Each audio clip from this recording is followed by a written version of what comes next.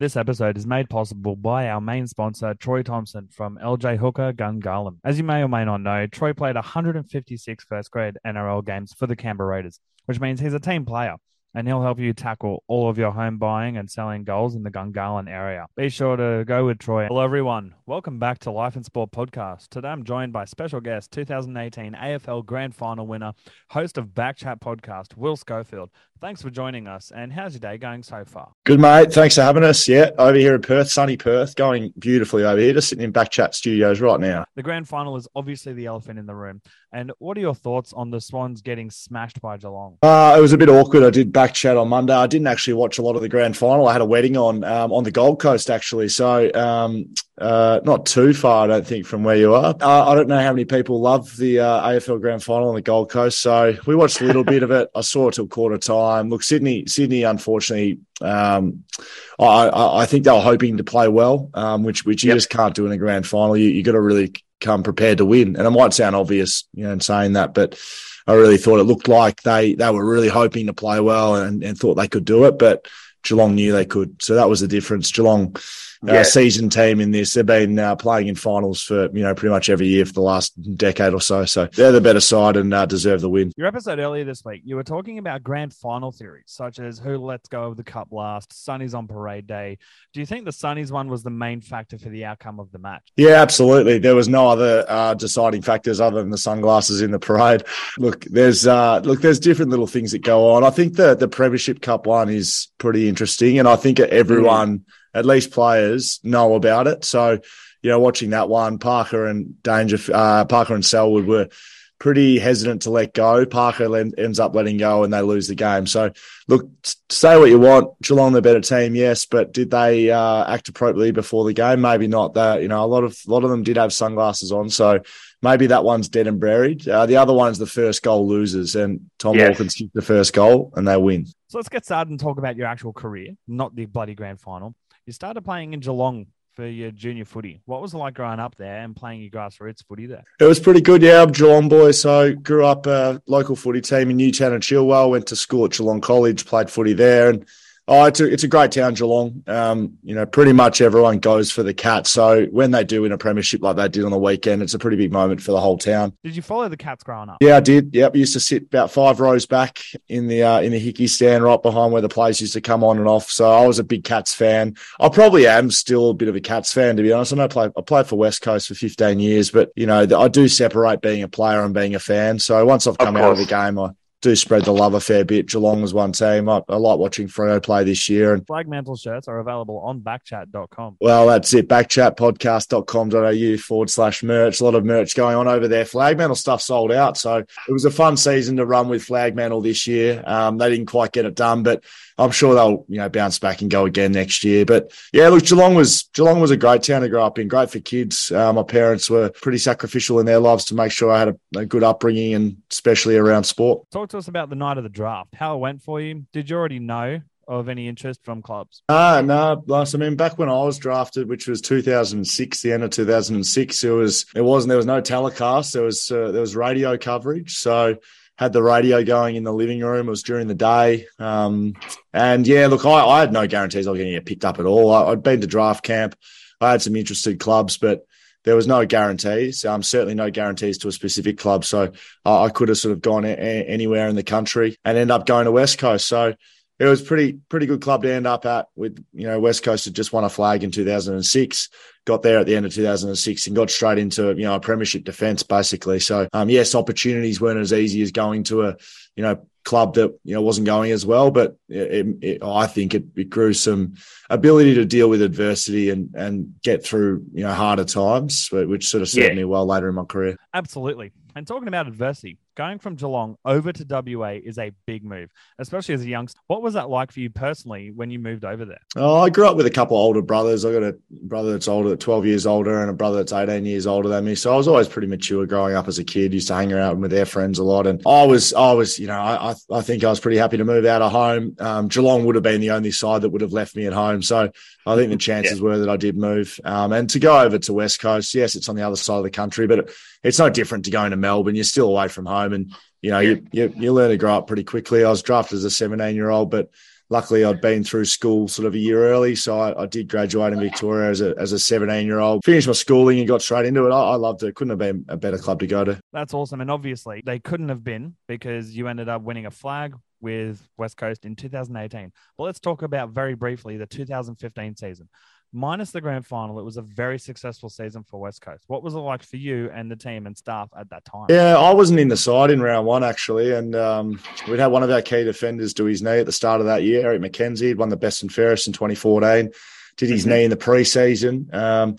And I still wasn't first selected round one. So there was a bit of a chip on my shoulder to start that year. Round one, our number 2 key defender, Mitch Brown, goes down with an ACL as well. So we basically lost our top 2 guys. And Jeremy McGovern and myself were the only 2 key defenders left on the list, basically. So wow. I'm not saying we carried the club, but we carried the club to a grand final. Backman's win premierships is the same. That's how it goes. But look, it was a great year. It was probably my most enjoyable year. I know that, the grand final doesn't go how, we would have liked, but we played a style of footy that year that was very much player driven. We helped our mates. We, based our game plan on being able to get and, support each other at contests. That was basically it. There wasn't really a game plan. It was go out there and play. So from a playing perspective, it was incredibly enjoyable. We had a really successful year. It was Adam Simpson's second year at the footy club. And we don't play how we wanted to play in the grand final, which is interesting looking at Sydney this year to see how they'll rebound, because it took us a couple of years to get going again. 16, 17 were years that we didn't probably reach our full potential, and took till 2018 to get back to the big dance. And what a big dance to get to. It was against, of course, my beloved Collingwood, but it was a great game to watch the entire game because it could have gone either way. As a fan watching, and obviously you were there in a much different capacity. As a player on the field, what was the game like as much as you can remember from first quarter to final siren? Pour a little liquor out for those Collingwood fans. Even this year, it's been hard for you guys. Look, it was, I haven't been really able to replicate that feeling that I had in that game, either in sport or life. It was, we did a lot of work on the mental side of the game, and without going into too much detail, it was about getting into a flow state. That game in particular, for me personally, just felt as good as I've ever felt. Never felt like we were going to lose, even when you boys are up by 5 goals to nothing in that first quarter, which I think many probably would have said, well, game over. But just during the game before we'd won it, I did feel confident that whole game. Maybe if it's a bit shorter, you guys hang on and win, but we're coming home pretty strong in the end there. And it's an incredible experience playing in grand finals, even the losing one. Sort of memories that I'll have for the rest of my life, and very thankful to be able to win one and have that premiership medal. But some guys don't even get the opportunity to compete in one. So very happy to have played in 2 and hang up the boots a couple of years later. That's fair enough. And speaking of the old adage, you got to lose one to win one. Do you believe in that? I do to an extent, but it's not. It doesn't hold true. You don't have to lose one to win one. That's not a fact. But losing one does help winning one. You definitely lose. You definitely learn a lot in a losing grand final, and it's an unfortunate lesson to lose, right? To learn, right? It's difficult. It's embarrassing when you play poorly in a grand final. That's how Sydney will be feeling this year. Some of your accolades include, of course, the 2018 premiership, but also West Coast Life membership in 2015. What was it like for you being awarded that? Yeah, it is special. It's probably one thing that you look back on at the end of your career that you're quite proud on at the time. It sort of comes part and parcel with what you're doing. 150 games gets you life membership at the footy club. West Coast been a massive support for me. They gave me obviously my first opportunity to play at the level, and then support throughout, both as a young man, developing me as a person, and then through my latter stages of my career, starting a family and going through different things. Footy club's been a real strong point in my life. So I owe a lot to West Coast. Hopefully I'll repay some of that debt with the premiership. But they'll obviously be pretty strong in my mind forever, and life memberships are, a nice cherry on top. And speaking of people that helped during your time at West Coast, let's talk about the coaches and coaching staff. Who do you think had the biggest impact and influence on you and your career as a youngster at West Coast? Yeah, it's an interesting question. Probably guys in the back line. You do spend a lot of time with guys playing in your own position. So, early days, Sam Butler, Bo Waters, both premiership players in 2006. They were younger premiership players, and there were a couple of guys I looked up to. Darren Glass, a captain through a lot of my career.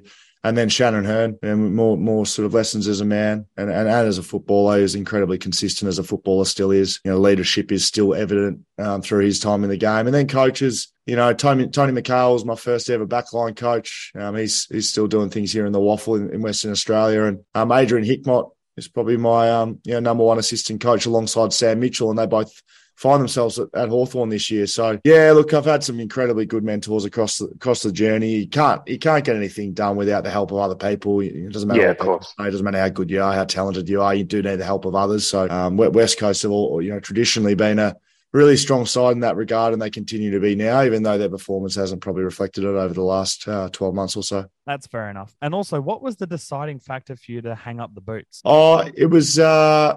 If there's a physical and mental, it was more mental for me, and more just the fight to compete. I probably lost the desire a little bit. It was look. I didn't have I'm not going to complain, but I didn't have an easy career. I was in and out of the team a lot, and had to fight for my spot for a lot of my career. And you do need to have that fight to be able to play in that position, to come in and out of teams, to perform regularly. If you have to go back to the second grade and play in the Waffle or whatever competition it is, you do have to be mentally on all the time. So if you lose any sort of motivation, then it makes it difficult to do that. And I think after a tough year with COVID, the first year in 2020, writing was on the wall for me mentally. And I've been pretty content with my decision. Been a few moments where I thought, I'd love to still be playing, but they're pretty few and far between, to be honest. And happy to be doing what I'm doing now, which is in the media with Backchat, of course. We've mentioned that, but doing a lot of work now with Fox Footy, Channel 7, and writing full time with Code Sports now. So I'm really enjoying that aspect. It keeps me involved in footy, but I also don't have to put up with some of the bullshit that goes along with the politics of the game. Do you not miss the preseason? Because most players don't. Yeah, never loved the preseason. Absolutely no. I love the off season. That was always fun. Get paid to train and do some traveling around the world, which was incredible. So that's something you definitely miss. That flexibility, that the opportunities you have to travel the world and live a great life. Like, I'm so fortunate to live the professional athlete life that I did for first part of my adult life, from 17 to 32 years old. And, now you move on. Yes, I miss preseason. No, I don't miss preseason, but you do miss, exercising for a living. It sounds stupid. You take it for granted and get out and into the real world, and you realize how difficult that is. I'm not unfit, but I'm certainly not in great shape at the moment, because it's just difficult to exercise. And, you're working and got kids now, and exercise takes a back seat, and it used to take the front seat. So that's one change that's been interesting. Obviously, we've spoken about Backchat. What was the motivation behind taking it on more or less full-time after you retired? I was always very involved in media through my career, hosting different TV shows. I did run Backchat when I was playing for West Coast, but it was very much a West Coast podcast. I wanted to reboot Backchat once I got out of the system. A lot of shackles come off. You don't have to just speak about West Coast. You don't have to toe any company line. You can speak your mind. And I don't like being told what to do. I don't think anyone does, but I did spend a lot of my life and career in media being told what to say. I can speak my mind, which has been the most enjoyable element. Backchat itself, like I said, we ran that, during my time at West Coast, had a year off, and then booted it back up in my first year out of footy. It initially just started as a bit of an outlet, but very quickly grew into we now employ sort of 6 and 7 people working on the project, and it's become a business. But it really started as, I guess, a way to show more insight, an alternative to traditional media. I grew frustrated with a lot of coverage that happens here, not just in Perth, but across the nation of AFL. It's pretty, a lot of it's junk, to be honest. So I'm not the messiah. I'm not, everything that I say isn't correct, but I do think, the whole, if you're not first, you're last thing, headline chasing, scandals, I know that might sell papers. And got some quick fire questions for you.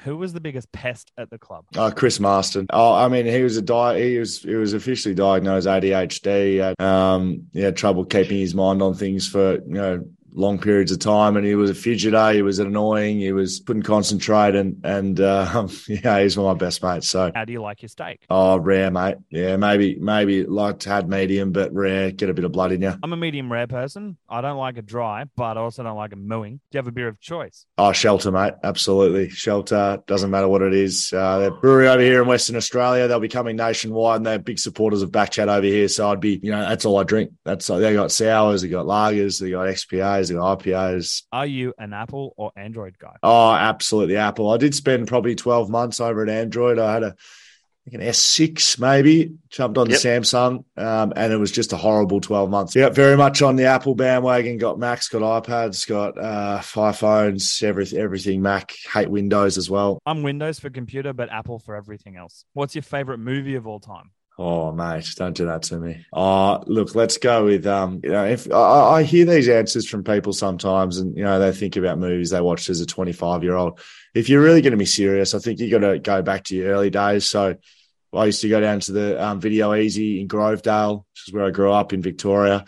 And I would hire the two same videos every time. And it would be Major Payne and RoboCop. None of this bullshit about Remember the Titans. Mine's Saving Private Ryan. And as you said, back to the childhood, I've been watching that film since I was about 8 years old. I'll give it to you. So we just covered movies. What's your favorite type of music? Oh, I'm more sort of your rock sort of things, Chili Peppers, Foo Fighters, that sort of areas. I'm pretty easy going with music. That's fair enough. While you were playing, who did you room with on away games? No, we got our own rooms. Yep, didn't used to room with anyone. We spent, every second week away from home, so you do need that privacy when you get away as well. Also, when did you announce to the team you were retiring? Because Mitch Robinson this year didn't get a chance to do it himself. Yeah, I found that one a bit of a strange one. I'm not sure what happened there with Mitch, but look, I announced it before finals. You remember 2020, we're in and out of hubs, so it was a bit of a shit show of a year. I think I announced it in the bye week before finals. We were playing week 1 against Collingwood, your boys, and ended up knocking us off. I was dropped for that game. Not saying I would have helped win, but I would have helped win. You blokes end up getting it done with Brody Myercheck absolutely exploding with 10 or 11 marks in the forward line, kicking a few goals. So, yeah, I did get a chance to speak to the guys, which is really important. I've seen some media types across the journey over the last few years, especially breaking stories around, guys retiring. I do think that as media and as people, as human beings, you do owe it to others to break that sort of news first. So yeah, I did get that opportunity. It was important to me as well. Absolutely. And during your career, who do you think was your inspiration to keep your drive going? Oh, towards the back end, it's family, but got to be honest, probably yourself. Yeah, I don't think. Yeah, there's lots of inspiration everywhere you look, good coaches, good family members. And, when you get your family, of your own with kids, that becomes a motivator for you. But realistically, I think that's nice and fluffy, but you got to be self-motivated to make it at any level of sport, where it doesn't have to be elite level. It can be state level, it can be amateur level as well. If you want to do it well, I think you have to be self-motivated. I don't know if that's a regular answer, but that's how I feel about it. I agree. You do have to back yourself. So we've covered who the pest was. But who was the quiet one who, also managed to get it done on game day and at training? Oh, I mean, that's probably the guy I mentioned before in Shannon Hearn. He was never a big talker, never a ranter and raver. Just used to be a consistent player. What advice would you give to any youngsters who want to make it in the AFL? Oh, it is changing. The landscape's changing for young kids coming into the game. If you got to be more professional these days, I don't think it's a good thing. I'd love to see more enjoyment elements come back in. Making sure you enjoy playing with your mates, having fun, love winning. I don't think we should be keeping scores away from kids. I think we should be teaching kids how to win and lose. Yeah, enjoy winning but hate losing. I mean, it's the way to do it because I agree with you. Kids shouldn't be getting a participation award